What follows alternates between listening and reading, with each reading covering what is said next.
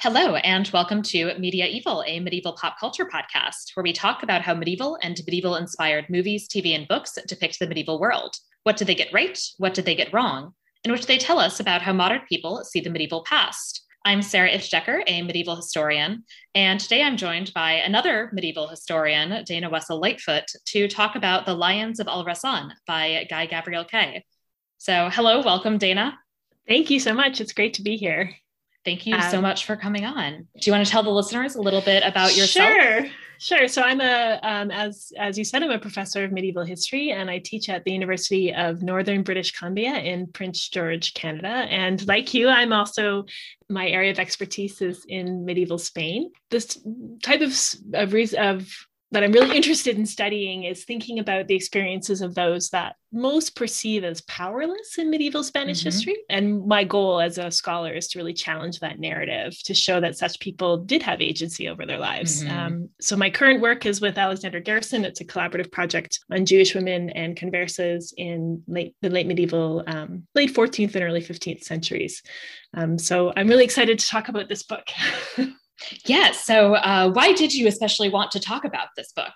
So I first read this book when it came out in the mid-1990s, in 1995, when I was just finishing my undergraduate degree at the University of Toronto. And that it was right at the end of my undergraduate degree that I was introduced to medieval Spain. So it really wasn't till late on. And Guy Gavriel Kay is a Canadian author. He's written a lot of books in the realm of historical fantasy. And I think it's really important to bring attention to his work because he writes really interesting stories. Plus, there aren't very many historical fantasy or historical fiction books that are focused on medieval Spain. So it's another thing. And also, I think it's good to bring some Canadian content to your podcast. Yes. So I'm excited about that too. Yeah, definitely. Glad to have some Canadian content and glad to have more Iberian content than we usually have. As a scholar of the medieval Iberian Peninsula as well, I'm often a little disappointed that I have to spend so much time talking about England on this podcast. Yeah, I know. What is it with people representing medieval history and England, right? It's always about England. It's like there's nowhere else, and maybe France, occasionally France. Right. It's like, England isn't the most interesting place in the Middle Ages, right? Like, you could do better. Yeah, there's much more fascinating stories to be told. Yeah, and I think this is a very good example of that. And and as you said, Guy Gavriel Kay has this really interesting history as a fantasy author of writing these essentially historically inspired fantasy. So this is the first time I'd read this was for the podcast, but I'd previously read his Sailing to Sarantium. He has a pair of books which is inspired by the Byzantine Empire, focuses on Justinian and Theodora. Maybe one day I'll be in the mood to do that for the podcast. Yeah. If I do a reread. But yeah, so he has this really kind of interesting focus in some ways that's different from a lot of fantasy authors. Yeah, and his most recent book is set in a sort of flipped late medieval Italy and looks at the Italian Wars, which is also really, really fascinating. And then I should bring some attention to a trilogy that he did called the Fionavar Tapestry. Yes. Which is sort of a moving through time, right? A time travel kind of a series of books, which are also really, really wonderful too. I read those years ago, and if I'm remembering correctly, the heroes are actually grad students. Yes, they are. Yeah. Grad students never get to be the heroes. Yeah, I know. It's and again, also a series of wonderful stories. I saw them in my bookshelf the other day, and I thought I haven't read those it's probably been about 15 years. So I think I might go back and reread them because they're also really great. Again, and I think he has this really great way of bringing attention to stories that are often not told in the broader public, right? Of different types of people, of looking at different parts of history in a new way. And none of his books focus on England at all. So yes, it's great. With that, let's get into the plot in the first section, which I call the enumeratio. So I'm going to give just a very brief recap of essentially the premise to orient us, and then we can get into some of the details. Sure. The Lions of Al-Rassan takes place in Al-Rassan, a fractured kingdom inspired by medieval Al-Andalus. It follows the intertwined narratives of three central figures of three different faiths: the Kindoth physician Jahan, analogous to the Jews, the Jadeite or Christian-ish military commander Rodrigo Belmonte, and the Asharite or Muslim poet, diplomat, and soldier Ammar ibn Khairan as they navigate the fall of Al-Rasan and their relationship with one another and with the assorted kings vying for control of the peninsula of Esperania. Yeah, so that's essentially where we start off. Yeah. We've got a lot of backstory, I would say, that we begin with, in terms of our kind of political intrigue, in terms of our kind of interreligious conflict, that some of this is things that will be familiar to those who are familiar with the actual history of the Iberian Peninsula, in terms of that it used to be fully under Jaddite control. It was then conquered by the Asherites, and now there are these kind of little Jaddite kingdoms in the north. Yeah, and the Jaddite kingdoms kind of seem to fight with each other as much as they seem to have conflict with the Asherites in the south. Mm-hmm. And so all of that is kind of set up for us at the beginning, and also the backstory of like how they ended up with Al-Rasan splintered into these into the prologue features an assassination of the ruler of the United Al-Rasan. And that's what creates these splintered kingdoms, is the death of this particular ruler. And of course, one of our main characters is introduced to us right at the prologue as the agent of that. So the whole beginning of the book is really setting up where these three characters come from, right? The context for each of them, and then bringing them all together with particular moments is the kind of the goal. Yeah, we have Ammar, who is the assassin of the last caliph. We also then have an interesting connection in that the person for whom he essentially did this for, Al-Malik of Qartada, he is essentially responsible for a major crisis in Jahan's life, in that we learn that his concubine was having a difficult childbirth, ended up having to have a C-section, which was performed by Jahan's father, Ishaq. And that because he had therefore then laid eyes on the naked body of an Asharite woman, he was blinded and his tongue cut out. Yes. And then as a result of that, his daughter Jahan then steps into his medical practice and becomes sort of the supporter of their family in some ways, although it sounds like her father was kind of financially compensated for his actions in preventing the death of the mother and child in that way as well. And so that's sort of where we see her begin, right, is in the market in Fezana. Yeah. And she's really fascinating. I love Jahan as a character in so many ways, but it's through her connection to a particular client or patient that she has that she's first introduced to Ammar, and prevents that particular client from being massacred. Once again, Ammar is in the middle of all of this intrigue that's happening too. It's really interesting because he always seems to be in the middle of those particular types of intrigue, right? Yeah. And then he's able to extricate himself in various ways. So we start and then once again there's assassinations that are happening, but in this case he's not the one carrying them out. He's sort of a pawn in the hands of this ruler who he helped get to the throne. Right. And that it seems like part of it is that essentially that Al-Malik, the ruler, is concerned about his level of power and wants to undermine him and wants to essentially both accomplish this purge of the city leadership of Fezana, but also basically have it be blamed on Ammar. Yes. Yeah. Because again, I guess he's concerned with himself, with Ammar having too much power because of this, his connection to the fact that that's how Al-Malik came to power himself. So it's a kind of a way of dressing him down, I guess, in some ways. Right. And it's because of essentially the coincidence that this one man, a merchant, Husari ibn Musa, that he had, kidney stones? Yes, kidney stones. Yeah. Yeah. That he happened to have kidney stones that day, and Jahan was brought to treat him.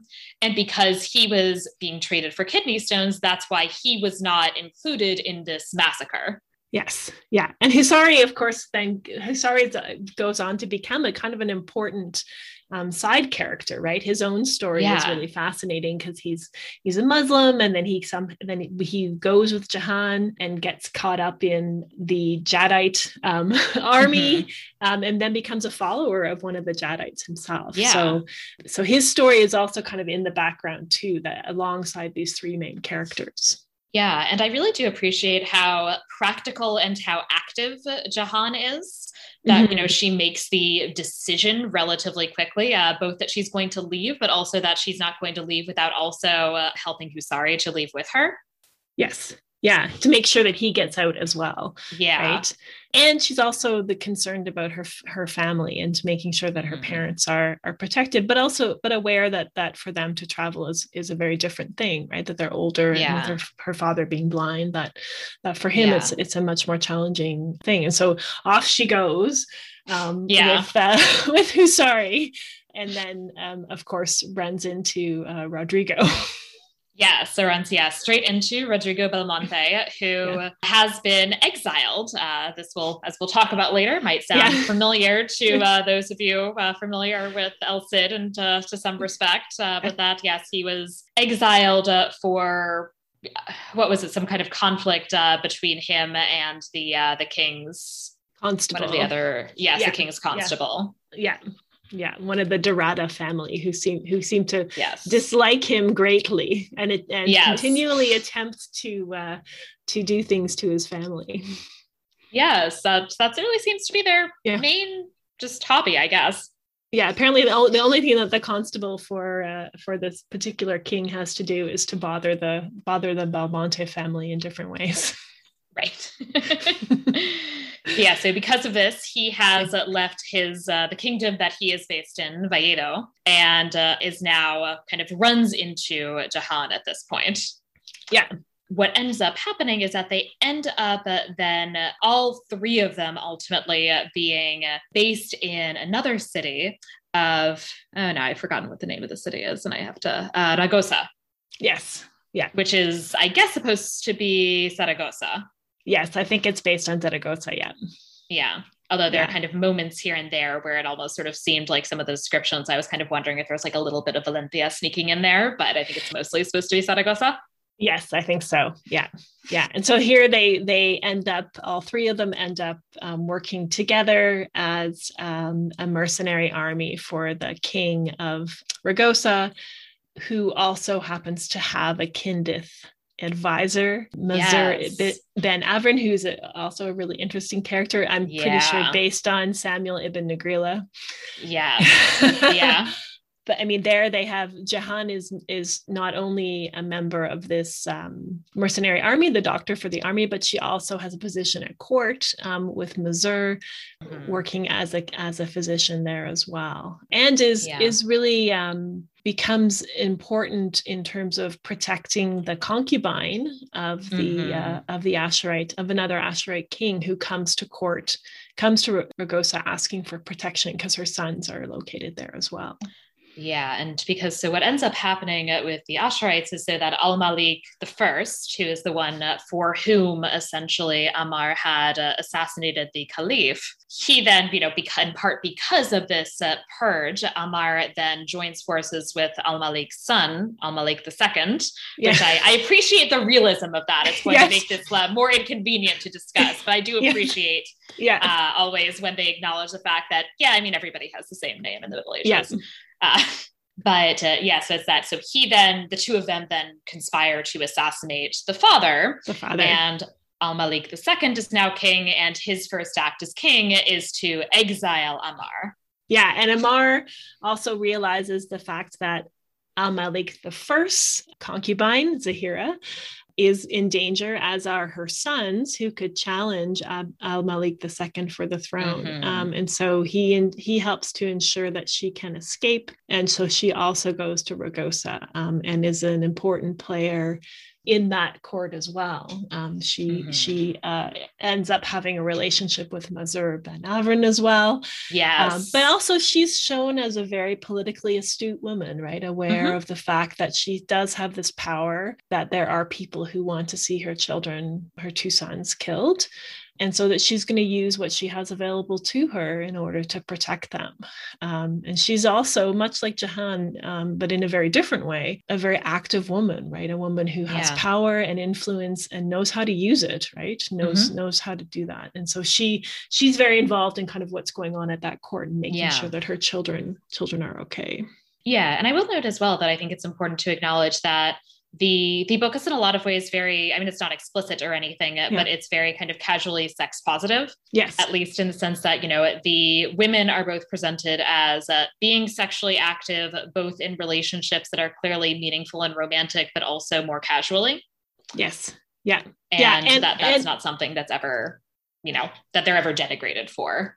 Yes. And there's also an emphasis on the fact that sexual assault against women is wrong, right? A lot of you see male characters who condemn that type of action by armies and who actually work to prevent it from happening. But also you have these characters who are female who clearly take the lead in sexual relationships too. There's the wonderful storyline between Alvar and the cat in Carnival, right? Where this woman clearly sees what she wants and she goes for it, right? And I really like that fact about this book as well, that women are not presented as simply these victims in terms of sexual assault, as we often see with so many things said in the medieval period. That women have choice and consent is important, but also that men will defend women in that, right? That they aren't simply complicit in sexual violence too, which I think is important. Yeah, it's the one thing I will say is, of course, to some extent, it is the trope that it's the bad guys are the ones who are very casual about sexual assault being acceptable, and then the good guys are the ones who no, never, and we of course have to vociferously defend against that. Yes, which not saying it should be the other way around, of course. Yeah, but it is. But doesn't necessarily reflect reality for sure. Yeah. But I will say the other thing I appreciated is that you have men defending against this, but also that there are some instances where we see women able to defend themselves. I mean, I really loved the scene where the constable's brother goes to essentially attempt to probably rape and murder Rodrigo's wife, Miranda Belmonte, and, kill their children. That seems to be his goal there. And she's actually the one who kills him.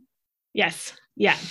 Again, so showing that these women are not shrinking violets, right? And that they have lots of different tools at their disposal to defend themselves and their families. Yeah, so they're really interesting figures. And the other thing I will say is that I think the characters are, for the most part, really interesting in that. And there's a lot of people. It's a big cast of characters. Yes. There are people who are often on not the same side of various conflicts, but there are relatively few people who are just evil or uncomplicatedly villainous. Yeah. And the characters in general, I think, are really fully developed in terms of thinking about them as fallible, right? They're all, that's one of the things that I love about Kay's work, is that all of his characters are always fallible.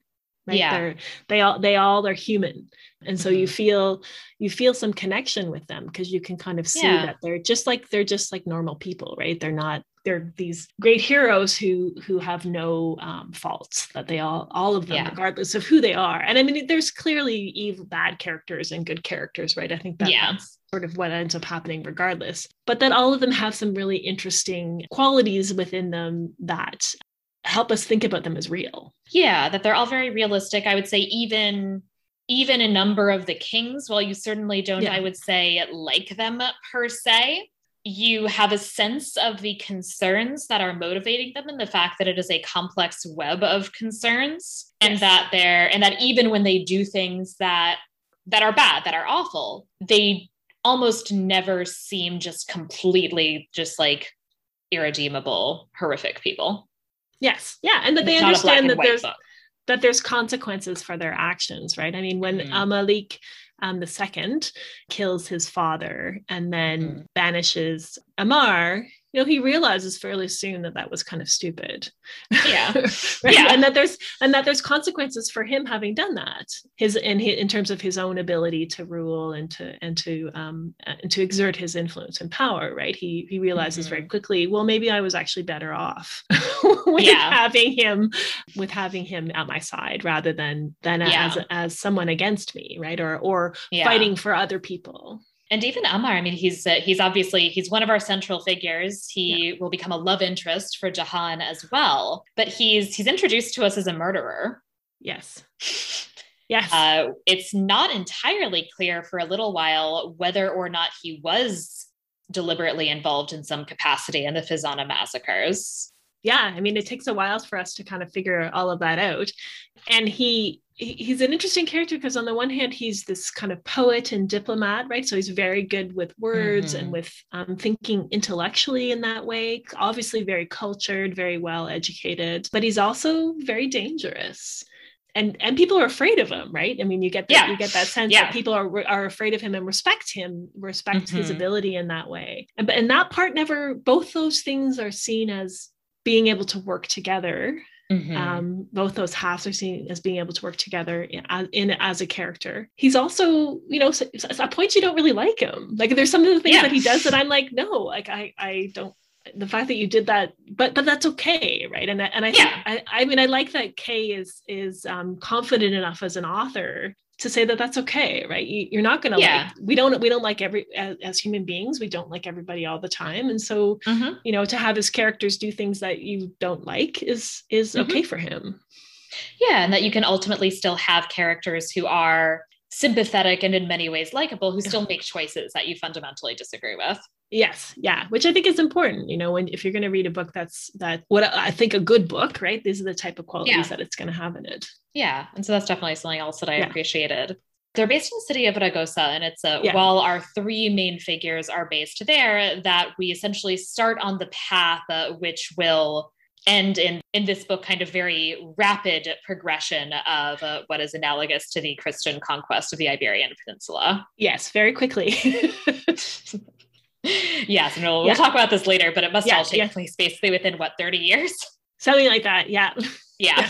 So it's very quick. Very rapid timeline, yeah. Yes. We learned, so there are these clerics from Ferrieres, which is France, I guess. Yeah.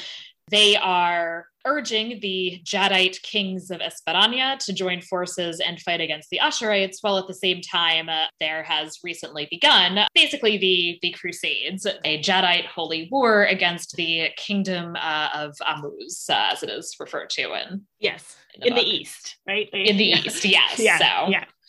Yeah. And then also within the Jaddite kingdoms as well, there's this undercurrent of increasing intolerance and critique of the Kindith, people of the Kindith faith as well. So there's a certain element within their leadership too, which are promoting attacks against them or removing them from their kingdoms as well. And so that kind of anxiety underplays all of this too. Yeah. And I think there's some really interesting ways that gets dealt with. One of the things I found really striking is so that there's some Jaddite queen, long deceased at this point, whose name I do not remember, but that she is somebody who is venerated as a saint. And, we even have Alvar de Polino talking about the fact that, his mother went on pilgrimage to her shrine. Yeah. And then we also have Jahan talking about, what she thought about the Kindath and her, intense hostility. And I really liked how that was dealt with, because I think especially it's something that I often find very frustrating in some ways. I mean, when talking to people who are not necessarily as familiar with Jewish history about the medieval past, that there's figures who are often kind of idealized and even almost venerated without acknowledging that very kind of ugly part of their past and history as well. Yes, yeah, and the fact too that Alvar was kind of unaware of that, right? Like that and Jahan introduced, and it made him rethink that, right? And also made him rethink about his mother's belief in this, and I thought that was a really interesting moment too. And again, I think, that having this queen that's venerated, but also has this particular side of her that, promotes intolerance and violence against this minority faith. I think it's reflective of the reality of humanity, right? That you can have these people that are venerated, but who also do really awful things. It's important to understand both halves of those people. Yeah, right? Absolutely. Yeah, I mean, so obviously a figure who's, much later than this particular queen is meant to have been, but it's in some ways to me kind of interestingly parallel some of the ways you see people talking about Isabella of Castile. Yes. Yeah. who, of course is, a central figure responsible ultimately for the expulsion of the Jews from Spain, but who, you often get this kind of like girl boss, powerful queen narrative surrounding her. Yeah, and she's venerated as kind of the the one that supported Columbus and his voyages, and the leader. Which, of course, problematic for other reasons. Yes, for other reasons, right? Yeah, but venerated by certain groups, people for that, and also her involvement in the conquest of Granada as well. Yeah, she's seen particularly in modern Spanish society today. She's really venerated, but there's this other side of her that's really and much like the same queen who's I also can't remember, but yeah, the same thing, right? And so I think you see those undercurrents of within these Jadeite courts, but also within the Asherite court too, right? And I think that's one of the things that I like too, is that Kay shows that intolerance is not specific to a particular faith. Yes, yeah, and it's and I thought it was really interesting the way that it actually even kind of very overtly acknowledged the fact that we have Al-Malik II talk about essentially, well, I'm kind of stirring up some kind of discontent and anger toward the Kindath. And Amar is like, what are you doing that for? And he basically says, make me popular, I guess. Yeah. That this is a political move, right? That it's not, that his choice to do this is not out of religious intolerance, but out of out of other desires, right? Out of other for other reasons. And I think that's important too, to highlight the fact that this type of interfaith violence isn't always motivated by religion. Right? Yeah. And there are other motivations. Yeah. And that there's a real pragmatism and a pragmatism that cuts both ways, right? I mean, on the one hand, we hear these kings, the Jadeite kings, talking about, well, I mean, we're going to be tolerant of the Asherites and maybe even the Kindath because we need people to continue to, stay and work the fields. Yeah. And so as I said, there's this pragmatism that sometimes can result in toleration seeming like the right thing to do, and that can be beneficial. And sometimes that same instinct toward pragmatism is something that ultimately will lead toward real violence. As what happens in Ragosa eventually. Yeah, and so we see that there's we have massacres that take place against the Kindath perpetrated by people of both faiths. More distantly, we hear that the crusading Jadites en route to Amuz have stopped in Cyrenaica, which is a Jewish city in essentially Italy.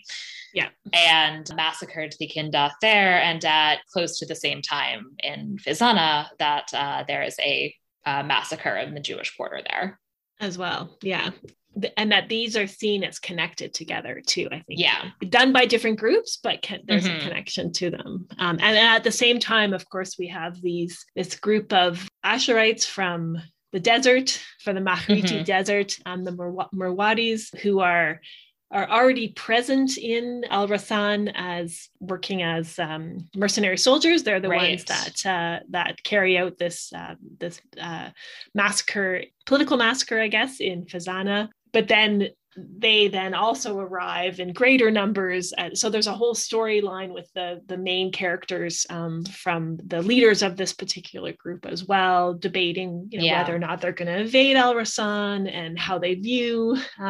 So very, very much clearly, designed to reflect the Almoravids and the Almohads. Yeah. Blended all together. Yes. Right. Yes. And they have connections at court themselves, right, as well. Yeah. And so that's another storyline of another political group that's kind of on the outside that's going to come in and also influence the story that gets to be told. Right. Yeah. And really emphasizing the kind of multifaceted nature of how things are changing in the groups that are involved in that. Yeah, I mean, it's one of the things I like about this book is that, medieval Spanish history is really complicated, and I think one of the reasons why some people don't teach it in their classes and don't read about it is because it is complicated. But Kay does a really good job of showing it can be complicated, but you can craft a narrative out of it. Absolutely, that it all works together. Right? That you can see those complexities and all of these difficult things that are going on and think about them, but you can write a story about this, right? That has a strong storyline and that has a narrative you can hang on to and that has characters that you can associate with, despite its complexity, which I think it's important for us to think about as readers, just as readers of fiction. Yeah, and there is, of course, as we'll talk about as we get into the next section, we'll talk about at some point, the fact that there, of course, are things that are oversimplified, events that are condensed. Yes. But yeah, that as you said, he can still create a coherent narrative that even while making those choices, I think remains aware of that complexity and includes that complexity still. Yeah. And it certainly helps that he's somebody who's kind of good at writing that kind of political intrigue too. But. Yes, very much so. And despite the fact that there's all these characters, I should highlight too, it's actually fairly easy to keep track of all of them. Yeah. Like, unlike, they have very distinct personalities. There's some in Game of Thrones, it's often hard to keep, there's so many characters, it's often hard to keep track of all of them. But here there's lots and lots of characters too, but because he's so good at crafting them as people, it's easy to keep track of them, I think. Yeah. And so I really appreciate that. And I will say I also appreciate that there are, within the three faiths, there are more and less sympathetic people, I would say, certainly among both the Asherites and the Jadites. Among the Kindath, I would say there's nobody sort of really villainous, and it's kind of in this interesting dynamic that, of course, with both the Kindath in this book and the Jews in reality, tended not to be powerful enough, at least to be kind of carrying out these extreme acts of violence. Yes. But I think Mazer is an interesting figure in that he's ultimately a sympathetic figure, but he is somebody who, when we first meet him, I definitely kind of was like, I don't know if this is a trustworthy person. Yes. Yeah. I mean, when you're first introduced to him, he's presented as someone who clearly is very involved in all these political and pulling these strings in the background, right? And some of the things he's done seem kind of questionable, and the way that the main character Jahan approaches him too is that way, right? She's not quite sure how to deal with him and what is expected of her. Yeah, and so I really did appreciate that as well, right? Is that he too is, I think, somebody he's not an unambiguously positive figure, even if ultimately he is a sympathetic one. Yes. Yeah. So we have this kind of very dramatic climax in which, we have this massacre in Fezana, and Amar and Rodrigo and Jahan all have this kind of like breakneck pace ride to Fezana. I think actually, and Alvar and Husari are there for that as well. Yes. They arrive essentially just in time to kind of barely manage to rescue her parents and maybe a couple other people, but not everybody, of course. We have a great kind of side bit with the prostitutes of Fezana, who Jahan has always been kind of friendly with and has treated them. Yes. And so they warn her parents, or they warn her mother, and they help them get out of the city. Yes. Yeah. These prostitutes, some of whom are very young, right? They have kind of this secret knowledge of how to get in and out of the city, and so they help Jahan and her family escape so that they can escape this the violence, but also show a lot of. I found that they're very pragmatic. Sometimes we're inside the walls, sometimes we're outside of the walls, and that's okay. We just kind of roll with it, and there's this massacre happening, but we know how to protect ourselves, and we're going to protect you and help you get away as well. Yeah, and speaking of the pragmatism, that they're also kind of they're very aware too of the pragmatism behind a lot of these decisions, right? That it's a kind of every now and then as a way to placate certain moralizing forces. The people in charge send them outside the walls, and then maybe they'll decide later to bring them back inside the walls. Yeah. Yeah, and that there's a door, right? There's a door in the wall that their customers can come in and out of, and that they can come in and out of. So they're good allies to have when this violence breaks out, because they know the ways to get out of the city safely. And but also the fact that they're loyal, right? They're loyal to Jahan, who's helped them and who's treated them with their various ailments that they've had. So they help her family get away. Yeah, just as they're managing to get out. So Rodrigo has two children, has two sons who are twins, who have been kind of impressed into this war that the Jadites are now making on Al-Rassan. One of them is a visionary Yes. He can at least like he can see things that are happening to members of his family and kind of help find them at least. Yeah, and the knowledge of the fact that he has these abilities, his family cleric decides that this knowledge needs to be shared with the king. And so he writes to this cleric from Ferreras, who's at the court in Valledo, and tells him about this. And so eventually he's kind of scooped up and brought into the army as a means of assisting them in their war against. And the mother kicks she kicks him out, which I kind of, that Miranda kicks him out, which I really sort of appreciated, that she's like, I'm not on board with this. Yeah, the fact that you like convinced and the sons are kind of like, no, we need to go. And I mean, it's an interesting the relationship between the two boys is really interesting, because one is very protective of the other one, of the one who's the visionary, but also they think of this as a big adventure, right? They're off on this big adventure, and they have this kind of mission, I guess, behind what they're very much what a young boy thinks of war, right? That they're going to ride off. Yeah, they're 14-year-old boys, and their father is a military commander. Yeah. So they have this kind of very particular sense of what war is like, and it seems fun to them. Yes, and so they arrive, and so they're outside the walls as well, waiting with the army, and then they all kind of meet there, and then it becomes very clear that this kind of alliance between Rodrigo and Ammar and Jahan, that this is going to start to become problematic, right? That there's these outside forces that are invading to allow them to be a team themselves as a mercenary army, that now their own kingdoms, their own faiths, where they're from, is going to work to pull them apart, right? And to make them to cause them to become to fight on opposite sides. And one of the things that I find fascinating is that we see that basically immediately after this moment, which in some ways is this kind of moment of basically the best possible unity in some ways, that it's because of a warning from Ammar that they're able to realize that this base is under attack. And because of that, they get there essentially just in time that Diego, who has been very severely injured, Jahan's father, Ishak, is able to save his life. Yes. Yeah. Yeah, that he, and again, this kind of mixing of the importance of these three faiths working together to save the life of this boy, at the same time that these outside forces are kind of playing into pulling them all apart, right? And making this conflict worse. Yeah. And so after all of this, Ramiro has, of course, unexiles Rodrigo and now makes him constable and invites Ammar to join them. And Ammar feels that he cannot do that, that he is instead going to go back and essentially is assuming that he's going to ultimately be fighting for the Muad'Dibs. Yes. Yeah. Much to his chagrin, he doesn't really want to be. They're not really his type of people, basically. Yeah. Right. Yes. Yeah. And so he has to go back and kind of deal with what's going to happen there with him. And Jahan has to make a decision, right, about what she's going to do too. Yeah. Yeah. And she does go with him. Yeah.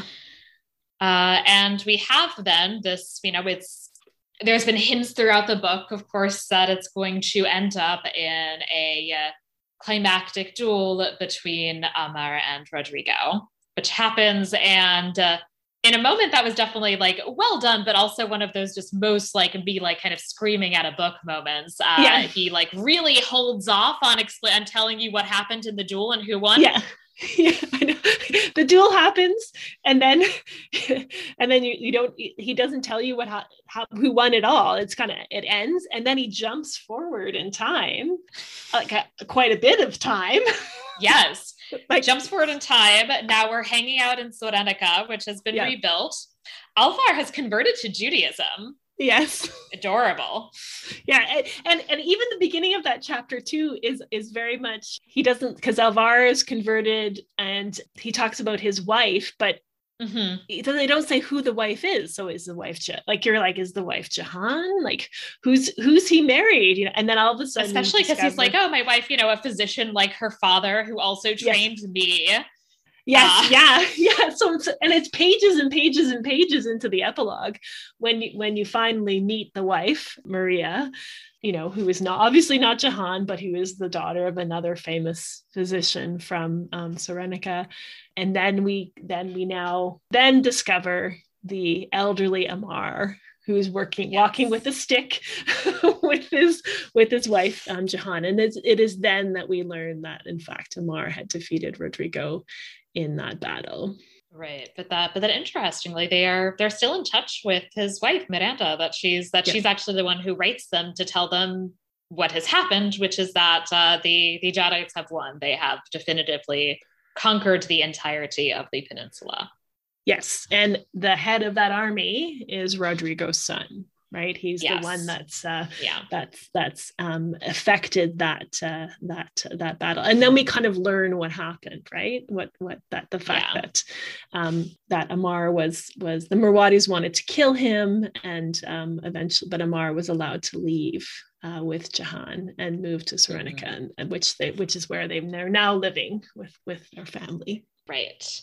And that's kind of where we end up at the end of the book. Yeah. So we have, this sort of happy ending for most of our central characters, except Rodrigo, I suppose. Rodrigo. But that, this kind of melancholy or bittersweet element as well. And that, despite, of course, having its own flaws, there's very much this kind of sense presented in the work of Al-Rassan as a place that was in many ways kind of really special and that can't fully exist probably again anywhere else in some ways, and that has been lost.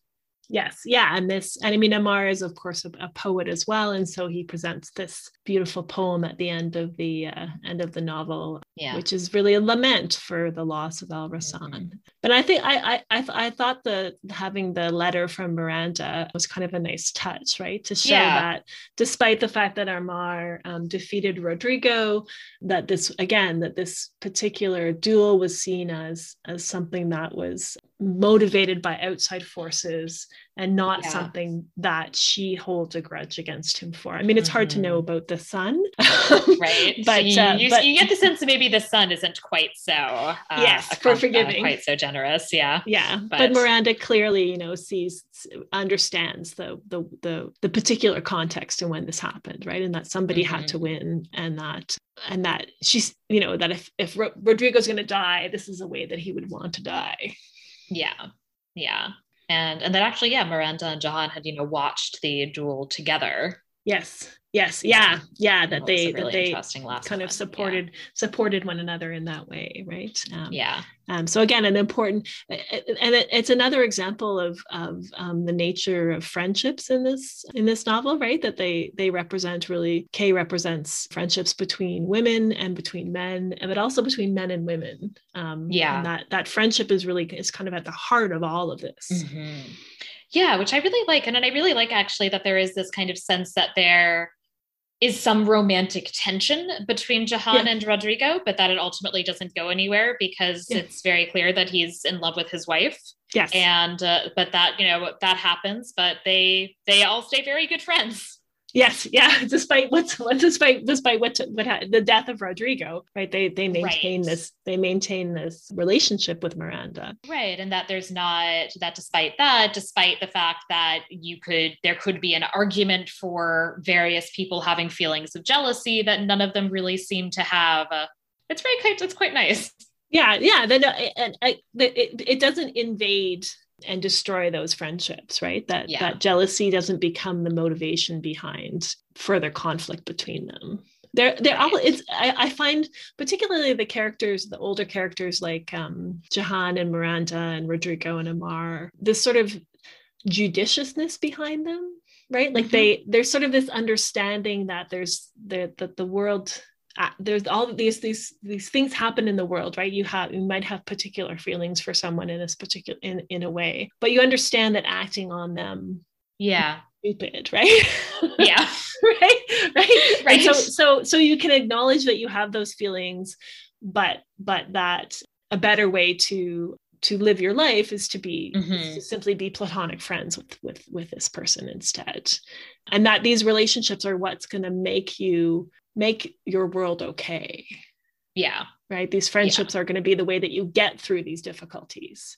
That's going to, and the people that make stupid decisions that act on those things, those people are often, you see the paths that they take down them, right? That lead to their destruction in various ways. Right.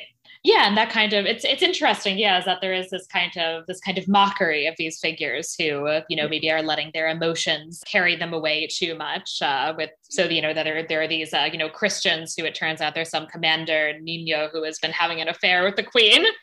And there's this kind of excellent bit where we find out it's Jahan is like in the mountains imitating the queen and Queen Furuella, and in a very sexually explicit manner, crying out for him. And that this is one of the things that, his kind of like anger and embarrassment over this whole situation is ultimately what makes it possible to defeat him. Yes, Rodrigo is very aware of the fact that this is a relationship, and so he plays that against these emotions against that man, and who is very soundly defeated when he probably shouldn't have been. Right. Yeah. Yeah. So it's interesting that it's that, at least, and there's a sense of, I think, of some of these perhaps kind of ideas about honor and reputation as motivating factors, maybe being something that for the people who are the most sympathetic characters, not actually being what matters most. Yes. Yeah. I mean, those are present, but for them, there are other motivating factors behind that are more important to them, right? These relationships they have with other people, that's important. Yeah. So at this point, I think we can move into the Vera et Falso section, which when I do more pure historical fiction, is a kind of what did we get right or what did we get wrong? For something like this, I'm going to be kind of thinking of it more as what directly maps onto the medieval past, what gets adapted or altered, and what perhaps are some of the reasons behind this, especially because I think Kay is somebody who actually did research. Yes. As opposed to some things that I watch or read where I'm like, you maybe read the Wikipedia article on this. Or they read some really terrible popular history book that was written by someone who read the Wikipedia article on it. Right. Exactly. So in this case, I think we could actually assume that when there are things that get altered, I think we can kind of assume that they are altered deliberately and that it represents some kind of choice about the narrative. Yes. Yeah. That he's doing it out of pragmatic reasons rather than because he doesn't know what he's talking about. Yeah. And so especially kind of thinking of this, as this work that kind of exists in that space, right? Of something that's not quite historical fiction, but that clearly is drawing on the real past. I actually wanted to talk to you a little bit about what your experiences have been, because you have taught this book before. Mm-hmm. Yeah. I've taught this book twice, actually, in 2 iterations of my medieval Spain survey course. I have used historical fiction in other courses that I've taught, and more historical fiction. And it was really problematic. Partially it's because of the books I chose, but also it just didn't work, right? But the reason why I thought this book would be better is because it is historical fantasy, right? So one is well done. I think that's partially right. I mean, there are lots of historical fantasy that isn't well done. But 2, it allows the students to think about, okay, so here we have this book that you can kind of map into medieval Spanish history, right? There's lots of things that are that you can see the connections between. It's very clear, those connections. But you can also see where Kay has deliberately made choices to not follow that history. And so for me, it helped them think a lot more about why he would have made those choices, right? What are some of the motivations behind that? But also, what do we do when we have a book or a film or a television show that's set in the medieval period that is reflective of actual events and people that lived in the medieval past? How do we approach that? And what are the questions that we need to ask? And this book is particularly, I think, useful for thinking about medieval Spanish history because it does highlight 2 of the key themes in medieval Spanish history, convivencia and reconquista, right? That were conquest and this idea of interfaith relationships. And so it works really, really well for getting students to think about how do these play out with actual human beings? Yeah. Right. Because they read about this in the historical documents, and they read about this in the secondary sources written by historians, but actually understanding how it played out, I think can be hard, right? How does this really work in practice, this type of thing? And so I think that's one of the things I really like about this book, is that it gets the students to think about, okay, if there are human beings living in these moments where we see these things happening, how does that play out in practice? Right? What happens when these people have to make these choices and have to think about all these different influences on them and the complicated nature of that? I think this book is so good at showing them that. And so that's partially why I chose it, was because I wanted them to think about those things. And I've done a few different things with it. One year when I taught the class, I actually had them, for their final projects, they had to pick aspects of this book that relate to medieval Spanish history. And then their projects were based on that. Okay. So I had, I had some really interesting projects where they looked at Judaism in medicine, and they looked at, actually a lot of students that year did projects related to women's history, because women are so prominent in this book. Yeah. They were really interested in that, right? So they looked at queenship, and they looked at women's economic activities, and they looked at concubinage and all these different things. So that was really, really, really fun. Teaching historical fiction and historical fantasy can be very rewarding, both for students and for you as a professor. But you have to be careful about what you choose. Yeah. And a historical fantasy novel works better, especially one that's well written, that's well done. Yeah. And I think your point about the kind of thinking about this through the lens of the experiences of real human beings is one that's especially well taken, especially in terms of thinking about the real messiness, right? And the fact that, there are a lot of these figures who are kind of crossing interfaith boundaries in various ways. And of course, one interesting real life example of that in some ways is, of course, the figure of El Cid, who is the figure that Rodrigo de Belmonte is based on. Yes, fair.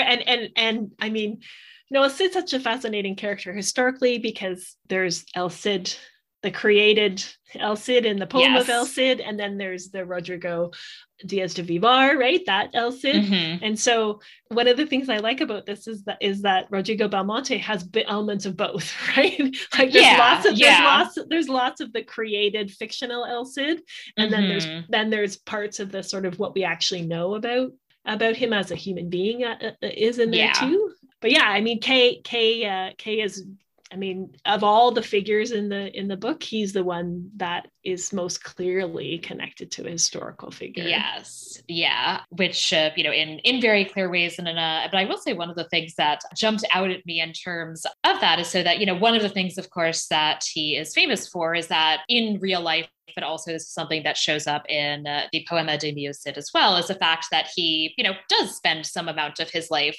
fighting for the Emir of Zaragoza as a mercenary.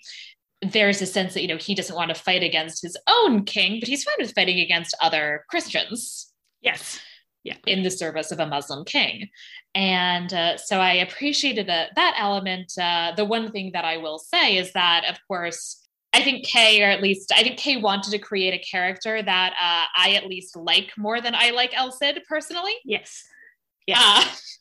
Yes. And one particular thing I will note is that, so I don't believe we know anything about Rodrigo Diaz de Vivar's opinions about Jews. No. And the only reference to Jews that we have in the poem is this episode where essentially he decides it will be great and funny to cheat two Jewish moneylenders out of quite a bit of money. Yes, he plays this trick on them in this poem, which is really described very uncritically, right? Like this is just a normal thing that you do, that you give these Jewish moneylenders boxes of sand instead of and it seems even a sort of positive, look how clever the Cid is in the context of the poem. And so that, and I think it's hard for us to know, because the poem has its own history in terms of how it's been written and why and all that stuff. But we don't really get any sense of how he thinks about these about the Jews in particular. I mean, obviously he's working for Muslim leaders, so clearly he must be okay with that kind of thing, right. being under the power of a Muslim king. But yeah, we don't really learn about that. But the Rodrigo Belmonte in the novel is very much a man of tolerance, right? Yes, yeah, that he's so nice. Yes. Yeah. He just always seems to know the right thing to say to everybody, right? Like, yeah, he just seems like such a lovely man, yes. which, but like even reading El Cid, he's interesting. Yeah. Such a lovely man is not the impression I come away with personally. No. When you read about El Cid, you read about someone who I'm not sure that he's someone that I would actually want to spend time with. No. But Rodrigo Belmonte, I'd quite happily sit down and have a glass of wine with and chat. He seems like someone that would be nice to talk to. Yeah. And it probably is also the case that I would think Ammar ibn Khayran also seems perhaps a bit more likable than his real life antecedent as well, who is, from what I could tell, seems to probably be a figure called Muhammad ibn Ammar, also a poet, shows up in Seville in 1053, ends up becoming a court poet, is very possibly involved in a sexual relationship with the prince, who then becomes king. But he, in contrast with this book, which really emphasizes the fact that he, even when he's being arguably quite mistreated, maintains some amount of loyalty. That in this, he basically kind of keeps leading the armies in a number of sort of ill-fated and probably ill-advised battles, eventually captures Murcia and declares himself an independent king with the support of Berenguer II of Barcelona. Yes. Gets overthrown, eventually does get captured by Al-Mutamid, this prince that he had at some point, perhaps, in fact, we know that they had perhaps once been lovers, who captures him, throws him into prison, and eventually just beheads him. Yes, yeah, a little different story from the Ammar in the novel. So yeah, I think I wonder too is that El Cid is so well known as a figure outside of history, right? I mean, a lot of people, at least if they have some interest in history, if you say the name El Cid, they'll know something about him. Whereas Muhammad ibn Ammar is, really not very well known. Yeah, right. not a household name. And so for him, I think Kay felt a bit more that he could be more, could change his story flexible. More, right? Yeah, more flexible. And nobody would really say anything because they wouldn't. Right. I'm sure that if he presented Belmonte in a very negative way, right, there might have been a very different response. Right. And with El Cid too, I will say also, just in terms of him being to some extent a household name, that is of course also in part of and because of the Charlton Heston movie. Yes. Yeah. So again, there's also there's multiple layers to how El Cid has been represented. And so he's known not only obviously in Spain, but also to North American audiences as well because of the Charlton Heston and also the very recent series on the legend of El Cid. Yes. Yeah. Which I still need to make myself watch at some point. I haven't watched all of it yet. It's better than I thought it would be. Okay. Particularly because again, the female characters seem much more interesting than in some cases. Yeah. Yeah. And well, I didn't find that to be especially well done in the Charlton Heston El Cid film. So. No, despite it being Sophia Loren, she couldn't save that. No. I mean, she does a great job with what she is given. But yes, yeah, very much so. The central character, who of course has, I would say, less of an obvious real life antecedent, is Jahan. Yes. Who, according to, the obviously completely valid source of Wikipedia, is inspired by Rebecca of York, who's not even a real person, but a fictional character from Ivanhoe and is in England. Yes. Yeah. So I wonder, I mean, maybe that's the case, but it seems like a stretch. Right. So there doesn't seem to be, I would say, a completely obvious basis. But there are, of course, real life Jewish women doctors that are referred to. There's actually an ethical will from a rabbi in Cologne, Yehuda ben Asher, who's father actually had been based in the Iberian Peninsula for a long time, who refers to the fact that he was treated for an eye issue by a Jewish woman doctor, and that it's actually only because of her that he wasn't completely blind. Oh, wow. Yeah, so that's fascinating. What a great source. And in our own home turf of the Crown of Aragon, there is also, are a number of references to Jewish women who worked as physicians, including one woman, Floretta Sanoga, who in 1381 is described as having referred 15 florins for treating the queen for some ailment. Yeah, so there's some historical precedent in having a Kindith doctor, right? A Jewish woman doctor, which I think that most audiences would not expect. Right. Yeah, exactly. Which I really did appreciate that, and the fact that, there are these real life antecedents, even if there's not a single figure who we know enough about for her having been the basis for a character like Jahan. I appreciated that. And I will note, of course, one of the things that is, that's very nice in the book is that she is university trained.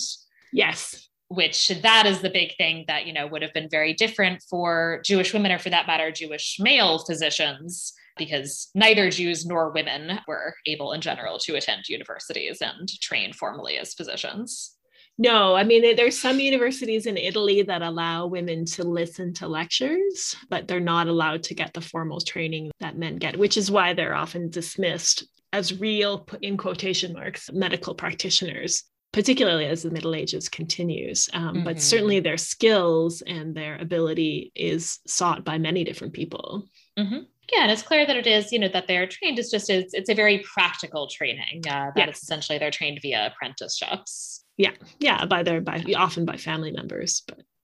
So that element too, of course, that she's following her father's footsteps seems realistic to me as well. That she had this apprenticeship under him, who's a renowned, and the fact that she's such a good doctor, right? I think is reflective of that training. Yeah.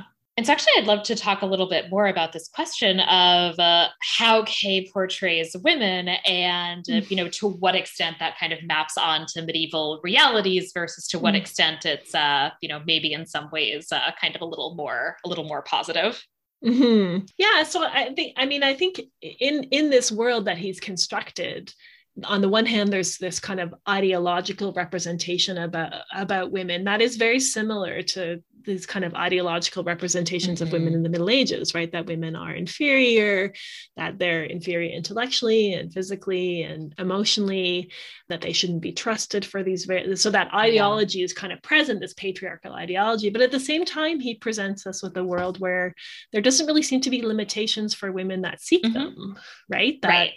Their limitations on their lives are not because of their gender, but because of their religion or their socioeconomic status. Yeah. You had already brought up the example of the fact that, Jahan's a doctor. She wouldn't have had access to going to university really in the medieval period. But one of the reasons why I like this novel is that he shows that there were lots of options for women in his world and also in medieval Europe, right? Like, I think it really challenges this belief that in the Middle Ages, women didn't do anything, right? They stayed home, they had children, they were wives and mothers. And if they weren't wives and mothers, then they were the servants of their families who had children. But Kay, shows women in these really dynamic roles and doing lots of different things, right? Not just doctors, but they're queens and they're concubines and they're doctors and they're prostitutes and they're working in the market. And they do all kinds of things in public, which is something that's often is a misrepresented belief of the medieval period, that women are in the domestic spaces in the home. Right. And in terms of films set in the Middle Ages, I mean, I often talk about the princess or prostitute phenomenon. That's really basically what you have in most movies set in the Middle Ages, that the vast majority of women you see are one of those two things, right? They're royalty or high nobility and have either power or not in that particular context, or they're prostitutes. Of course, those women existed, but I appreciate that there are other examples of things that women can do and be that, as I said, do, map onto some of the realities of what were, not universal, certainly, but were options for women in the medieval past. Yeah. And I think that this is really good. This book is really good at showing that, right? Showing people that women did have options. So obviously, there in the real medieval period, there were limitations on their options, right? Mm-hmm. Women didn't have formal education in the way that men did, or didn't have access to it in the way that men did. Women didn't necessarily always have these ability to act politically in the ways that Mm-hmm. some of these women do, but Kay at least shows you that these things were possible, Yeah. right? Yeah. That And that was that definitely women something that could we did. potentially do these things. Yeah. So one of the things that Kay does, which is very obviously a deliberate choice, which does not entirely map onto the real historical past, is that he really speeds up the timeline. Yes. That the book covers what, in terms of their real world analogs, it would be the Caliphate of Cordoba, and the fall of the Caliphate of Cordoba in 1031 goes into, we're at some point kind of getting into like the early Christian conquest of the Iberian Peninsulas. We're including the Crusades in 1096, and the Crusade Rhineland massacres are implied in the Surenica massacre. But then by the time the book ends, it's over, right? I mean, we've had the conquest of Granada, I guess. It's 1492. Yeah, and we're all at the end. It's all wrapped up in like 30 or 40 years, essentially, I think. Right, because it's the very least we know it's all in the lifetime of Amr ibn Khayran, because he's the one who assassinates the last caliph, and that he's still alive and relatively spry by the end of the book in this period, which in real life is, 450 years. Yes. Yeah. I think my sense is that it's about, he's probably in his 20s when it first starts. And then maybe early 20s when it first starts. There's a sense that he's quite young. And then by the end, he's, probably in his 60s, maybe. That seems to be the because he's walking with a stick, right? So so all of this takes place. So this 450 year is kind of compressed into this very, very short timeline. Yeah, which I found really interesting. I see why narratively it makes sense, in that the arc sort of has to end with the fall of Al-Rasan. Yeah. And that we kind of have then this lament that he's giving at the end. He's and writing. and that I can see how it would be sort of unsatisfying, where it'd be like, well, I mean, they've conquered a bunch of cities, but things are kind of still going. There's still this one kingdom in the south. Yes. Yeah.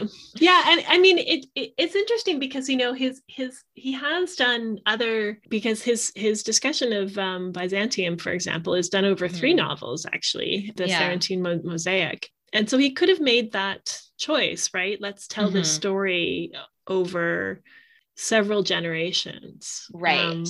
Maybe the first novel is this group of people, and then the next novel can be kind of the children of, which he's done before. So I think that could have been a possibility. And also I think, because that kind of the end part of it seems really rushed, right? It does. The epilogue. Yeah. So I think I would have preferred that he maybe had because then that would have been a great story, right? The story of Alvar and Maria's children, and of Rodrigo's son, and in this reconquest, and I think that would have been a great story too. I think he does it though because people associate medieval Spanish history with that conquest of Granada, right? And so if he's going to write a novel about a fictionalized medieval Spain, he had to have that end as part of it. Again, unless he did a several book series. And I do get the choice. It's one that it would have been nice if he hadn't done that, just because I think, as somebody who works on later medieval Iberia, right, and I work on the 13th, 14th centuries mostly, I think one of the things that's really interesting is the fact that it's not this, overnight or single lifetime transformation. Yes. It's this very long period where, you see this continued messiness. I mean, there's a ton of work still about there being, mercenaries from the kingdom of Granada, who in the 14th century are fighting for the Christian crown of Aragon. And so Hussein Fancy's book, for example, that that I think it is interesting that this is a system that continues, right? That we don't just, and that, Muslim peasants are continue to, live and be, relatively tolerated in these kingdoms that are becoming Christian, but when there are still Muslim kingdoms around, this is something that's happening for a really long time.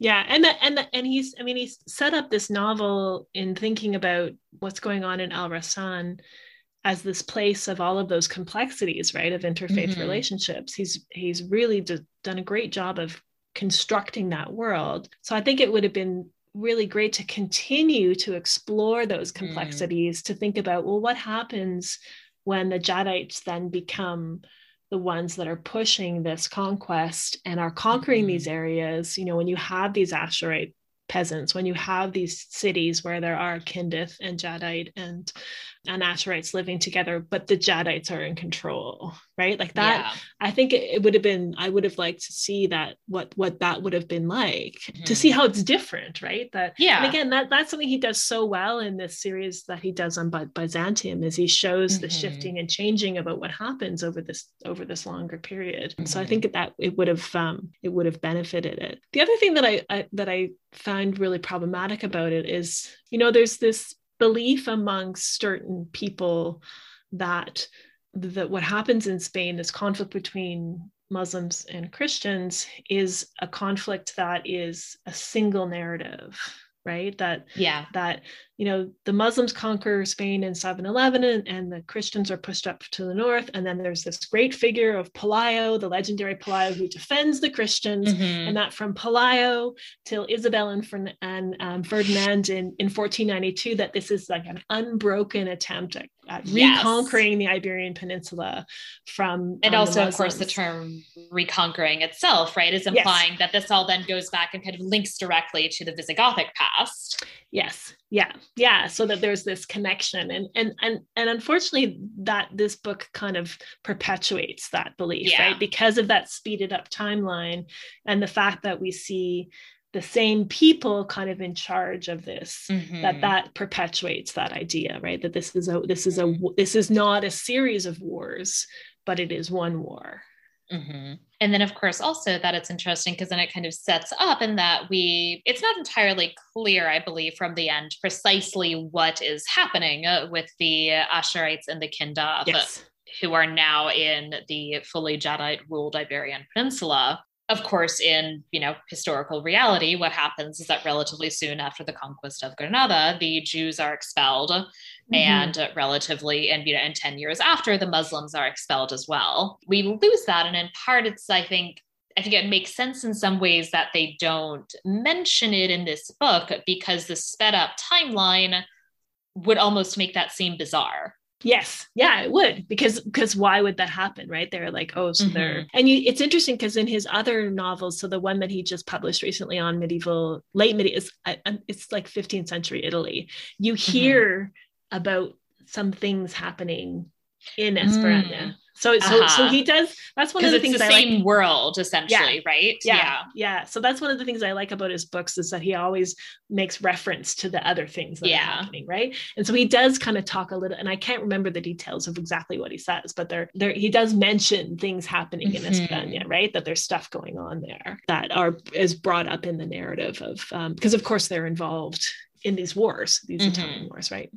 Yeah. And it would be interesting. And he certainly could still, I think, write a sequel, which is, you know, what is happening in Esperanza after a couple of centuries of Jadite rule. And, you know, I mean, then that things obviously, I think, would be different without there being still the Kingdom of Granada. But that, of course, you know, with the exception of this one kingdom, most of the Iberian Peninsula is under Christian control from the 13th century onwards. Yeah, I mean, I would love to have a sequel to this, right? To see where he would go with it.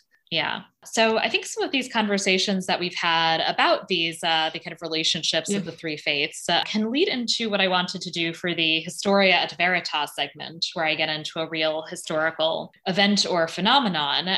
Here, I'd really like to take the opportunity, because I haven't had it before, given just what movies and books are out there, to talk about the concept of convivencia. Sure. Yeah. So convivencia is a term that's been it started in the early 20th century, and it essentially means this idea of Christians, Muslims, and Jews living together in medieval Spain. And the implication is that they're living together more or less harmoniously. Right. I would say in terms of the way the term was used by many scholars, and certainly the ways in which the term has then become imported into a more popular lexicon, the assumption tends to be that, that convivencia means a kind of basically a kind of interfaith, almost utopian harmony. Yes. Yeah. That here we have, unlike anywhere else in medieval Europe, in Spain, we have Muslims, Christians, and Jews that all live together in harmony, regardless of whether Muslims are in charge or Christians are in charge, right? That they all kind of live together. The height of it, of course, is under Muslim control, but that they all kind of live together in this harmonious way with only minor conflict. Right, that happens, but there's all these wonderful things that there's collaboration intellectually and culturally and economically. There's all these collaborations together, and that this is what makes Spain unique, is the argument that's made. Right. And of course, one of the things that I think has been really interesting in some recent scholarship is scholarship kind of pointing out some of the ways in which, to the extent that there is cooperation and intercultural connectivity between these three faiths, that's not something that's unique to Spain or to the Iberian Peninsula, that this is something that we can really see in certainly between Jews and Christians in Northern Europe. It's something that we can see in the Middle East at various points. There has definitely been this really interesting challenge to this idea of kind of uniqueness of, to use the term that I think was on like Franco's promotional tourism materials, Spain is different. Yes. Yeah.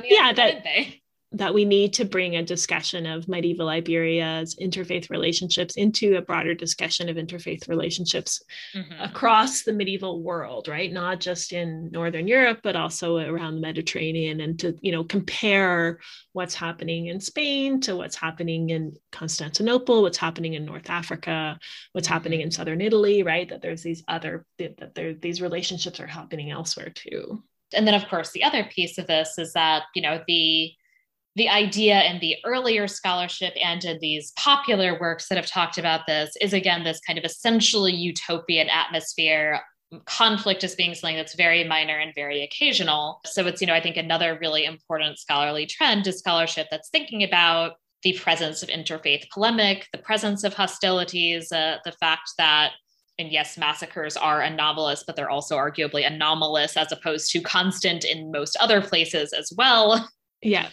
That there is this conflict that's happening between in various forms of conflict, right? That there's systemic violence in different parts of Iberia. There's sort of there's other forms of pressures that are placed upon these minority groups to make life really uncomfortable for them. Right. Girona that we both study deals with this in the late 14th and early 15th century. It has the pogroms that happen across Spain in 1391 there as well. But then a period after that, in the early 15th century, from about 1414 into the 1420s, the Jews there are really targeted by Christian authorities, not through violence, but through other means, right? Through economic pressure and through pressure to convert and these other types of things that create crises for these communities, right? So there are these other types of conflict that are not necessarily violent. And of course, real efforts to create and reinforce religious hierarchies and boundaries in a variety of ways. One big way that a number of scholars have talked about are sexual boundaries, that it's very telling that Christian laws tend to emphasize it being a problem for Christian women to have sex with Jewish or Muslim men much more than vice versa. Yes. Yeah. And that's because of, these desires for the religious hierarchy should be mapping onto the gender hierarchy, right? Yeah. It's okay for Christian men to have these relationships with Muslim or Jewish women, provided these are not marital relationships. Right. Yes. But, Christian man going to having a sexual relationship, an informal sexual relationship with a woman of a minor faith is they're like, well, you really shouldn't do that, but they're not really going to do anything about it. Whereas if it was a Christian woman, that woman and her partner would also get into big trouble. Yeah. Right. And in some places, potentially as far as being executed. Yes. And then, of course, things like I was actually just the other day reading some of the Barcelona urban regulations talking about requirements in the 14th century that Jews wear various kind of distinguishing items of clothing, right? They're supposed to be either a kind of yellow or red cape, or that if you aren't wearing the cape, then you can kind of attach a yellow circle to your exterior clothing. Yeah. And you see that in many urban regulations in cities across Spain in the late medieval period. Mm-hmm. Yeah. And so that there are these kind of real ways in which, there are moments in which difference is constantly being reinscribed, which boundaries are being created, and in which, hierarchies are being emphasized, that for Christians, that Jews and Muslims are inferior, that for Muslims, Jews and Christians are inferior, and Jews never have enough power to, be able to do anything about that, but they certainly have their own, religious polemics that are targeting certainly Christians and occasionally Muslims as well. Yeah. So those markers of difference being emphasized as well. Yeah. Within a hierarchical way. I think that's really important too.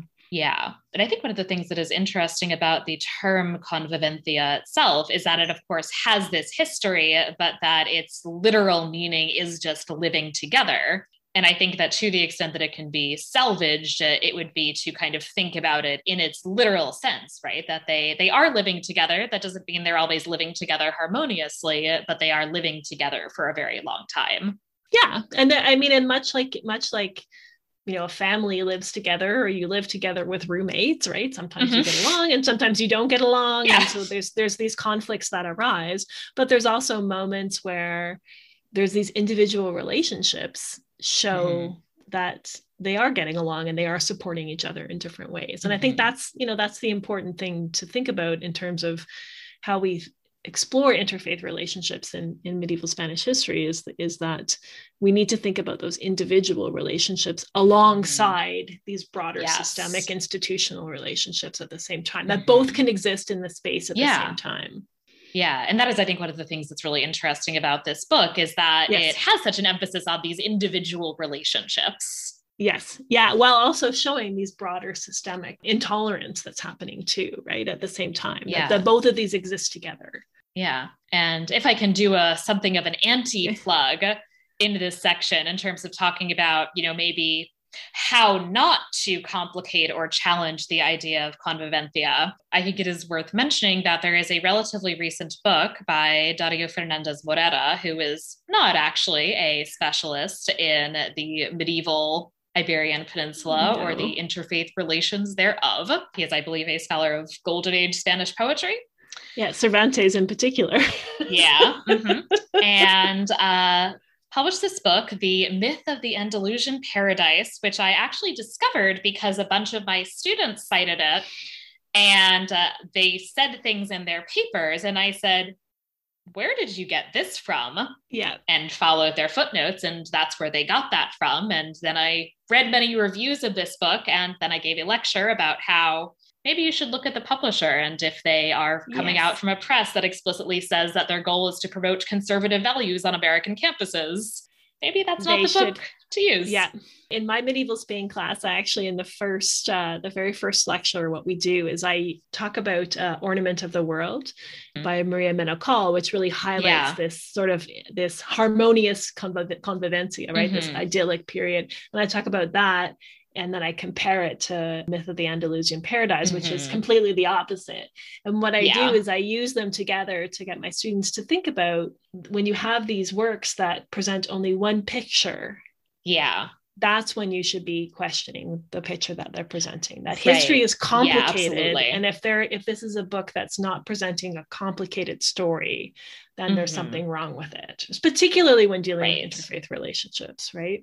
But look at the publisher, look at the reviews of the book are really fascinating to read because popularly this book has got, I mean, obviously white supremacists have picked it up. And because it very much has an axe to grind against Muslims in particular. That's very much the point, is in particular the claim that there was any kind of interfaith harmony under Muslim rule in the Iberian Peninsula is categorically wrong is his argument. Yes, is completely erroneous. And so the book is a good example of what can happen when an academic who writes about a period he really knows nothing about, but who writes from a very specific political agenda, where that can become, and this book is available in university libraries all. Yeah. I mean, my library has it.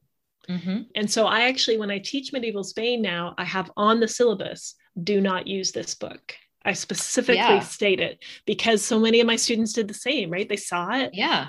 It's in the library. They assume that it's an okay book to use, and it's not, right? Yeah. It's actually at some point, at least, was listed. If you go to the Wikipedia page for either Muslim Spain or Al-Andalus, whatever is the title of the Wikipedia page, it's listed as one of the main reference works that you should consult.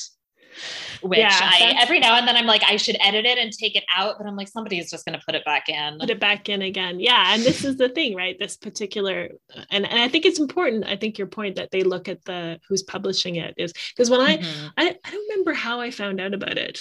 Someone must have, I bet a student referred to it and so I went and looked at it the same, right? Yeah. And then I looked at the publisher and I went, wait a minute, what's going on here? But again, it's I think that's the problem, right? These extremes, right? The extreme convivencia is this idyllic utopia that's different from everywhere else is really problematic in a different way, I think, to this type of representation that's happening. Yeah.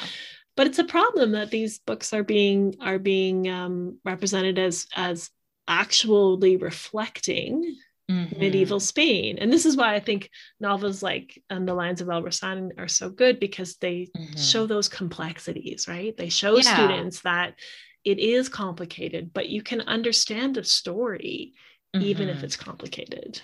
And I think that's also kind of a good, it can function as a good lead in too, in terms of encouraging students to find a great deal of excellent scholarship that is being produced on this topic.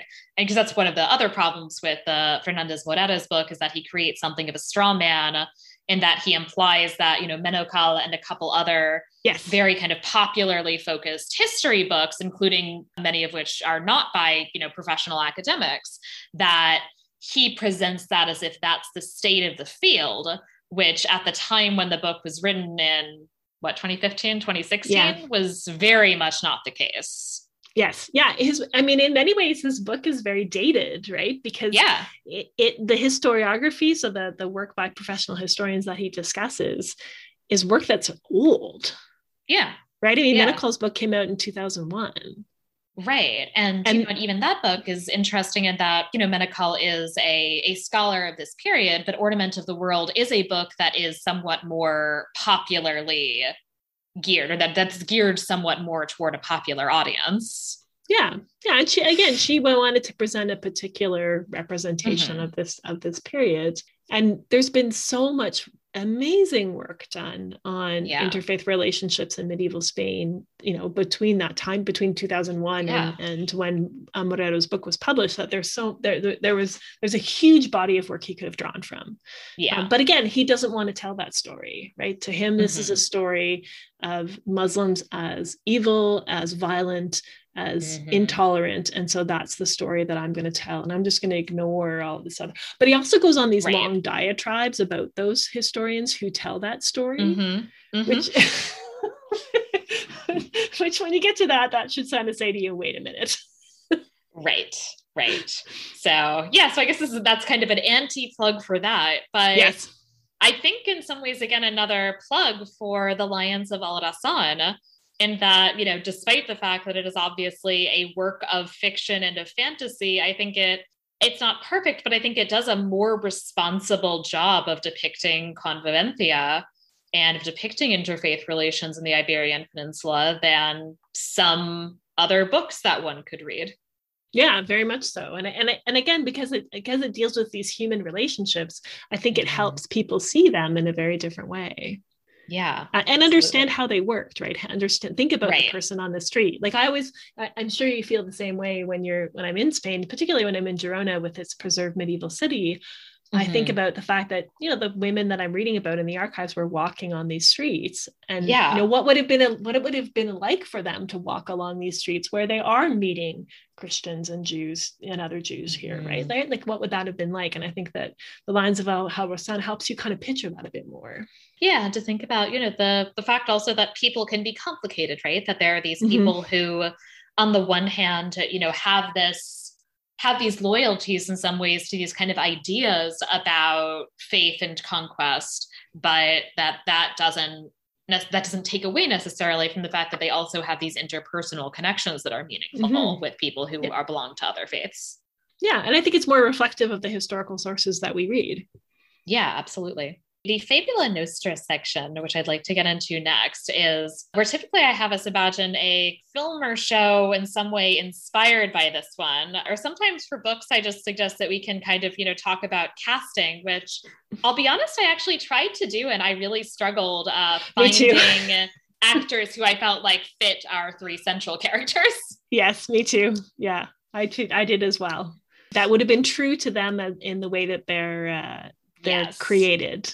Right. Yes. So I'm all for making this movie, but I don't know. Hopefully, we'll find some excellent unknown actors out there if we do.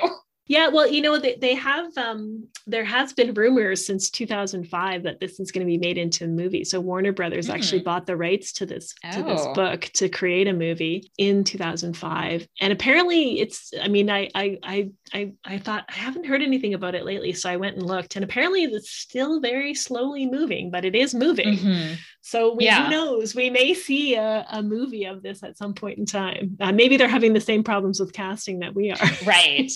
Yeah. So I hope they are successful. I think it could be really excellent.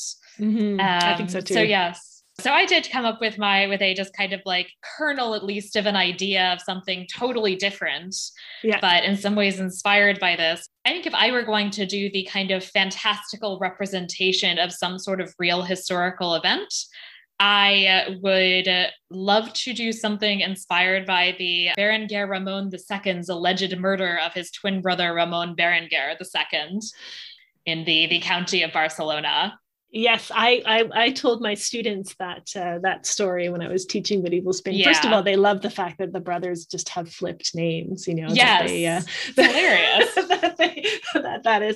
that. But yeah, I think that would be a really dramatic, kind of wonderful story to tell. I was trying to think about what I would want to tell.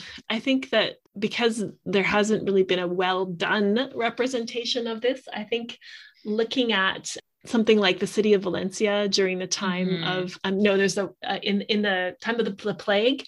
So Valencia is in the process of becoming the leading city in the Crown of Aragon at the time, and there's a war that's going on between the King Pere and these Valencian nobles, and he's having other wars as well. And then the plague happens, and that whole the war stops, and then eventually he wins, and he says he's going to raise the city to the ground, right, and sow it with salt. But I think there's so much drama in that particular in those moments as well. I think would be the other thing too is I think I'd be fascinated to see a movie done on the life of Leonor Lopez de Cordova, whose memoir is really a story of a noblewoman whose family is caught up in the Civil War, who experiences the plague, who wants to become a nun. And like, there's all these things that happen in her life. So I think that her story would also be a really dramatic film too. Yeah, definitely. I also, it's inspired by, this will be an episode coming out soon after this one that I have been, at the time of recording, watching Cathedral of the Sea, which I have complicated feelings about, which I will talk about elsewhere. But I do think that, just thinking about the film, that this is a real position, but, the consul of the sea as a leading figure of Barcelona, I feel like that term is just meant for a fantasy novel. Yes. Yeah. I think, well, and that's the one thing about the Lines of Elversan is it really doesn't deal with the Crown of Aragon very much at all, right? Most of the players in this novel are essentially Castilian or from Navarre, right? I think the kingdoms are Navarre, Leon, and Galicia is the three in this novel. And the Crown of Aragon doesn't really play a role at all. And so I'd love to see And I wonder too if it's a little complicated. So maybe, but and also not quite going anywhere at this point. But and I'd love to see a novel set there, right? Yeah, in that historical thing, because there's so much cool stuff that happens. In how the Crown of Aragon is created, and in Jaume's conquest of these areas, and I think that'd be another great fantasy, and also, the royal women in the Crown of Aragon play all these really cool. There's so many interesting figures. So that I think would be great too. Yeah, of course, we're both biased since we are both, of course, historians of the Crown of Aragon. Yeah, only slightly. Right. Everybody should do more movies and books based on our research. Yes. So this week we can move into rating the book on a scale from 1 to 5 based on whatever idiosyncratic criteria we see fit. And I think I'm going to go with like a 4.25 out of 5.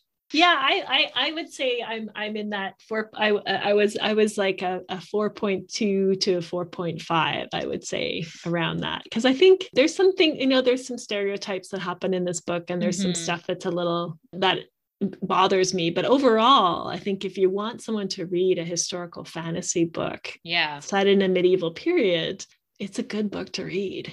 Yeah, absolutely. And I've spent a lot of time covering a lot of things for this podcast that are far less historically responsible while claiming more overt historicity than this book. So yeah.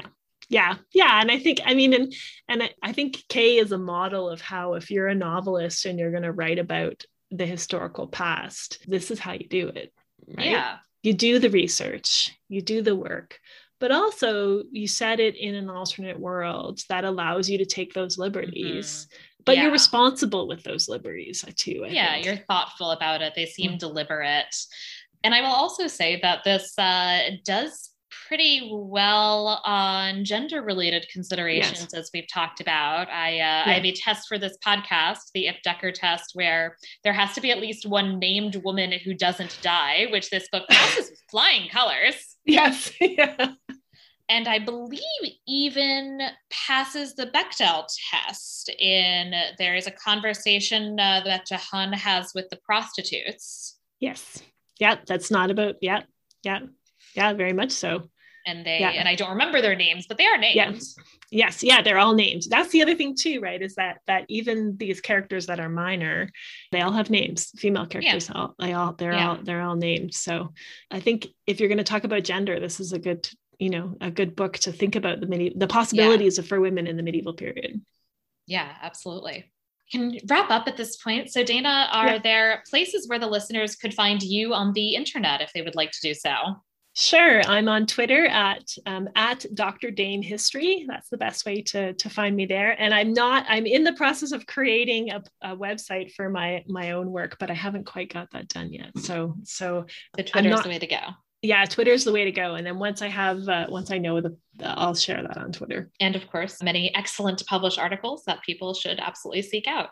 Yeah, thank you. Yeah, if you look under my name and Alexandra Garrison, you can learn all kinds of things about Jewish women in conversos in the late 14th and early 15th century in Catalonia. And they're good things to read alongside your work. Yeah, if I can do a double plug, there is a volume that you and Alexandra and Michelle Armstrong Fertitta edited, Women in Community in Medieval and Early Modern Iberia, which you and Alexandra have an article in, and I also have an article in.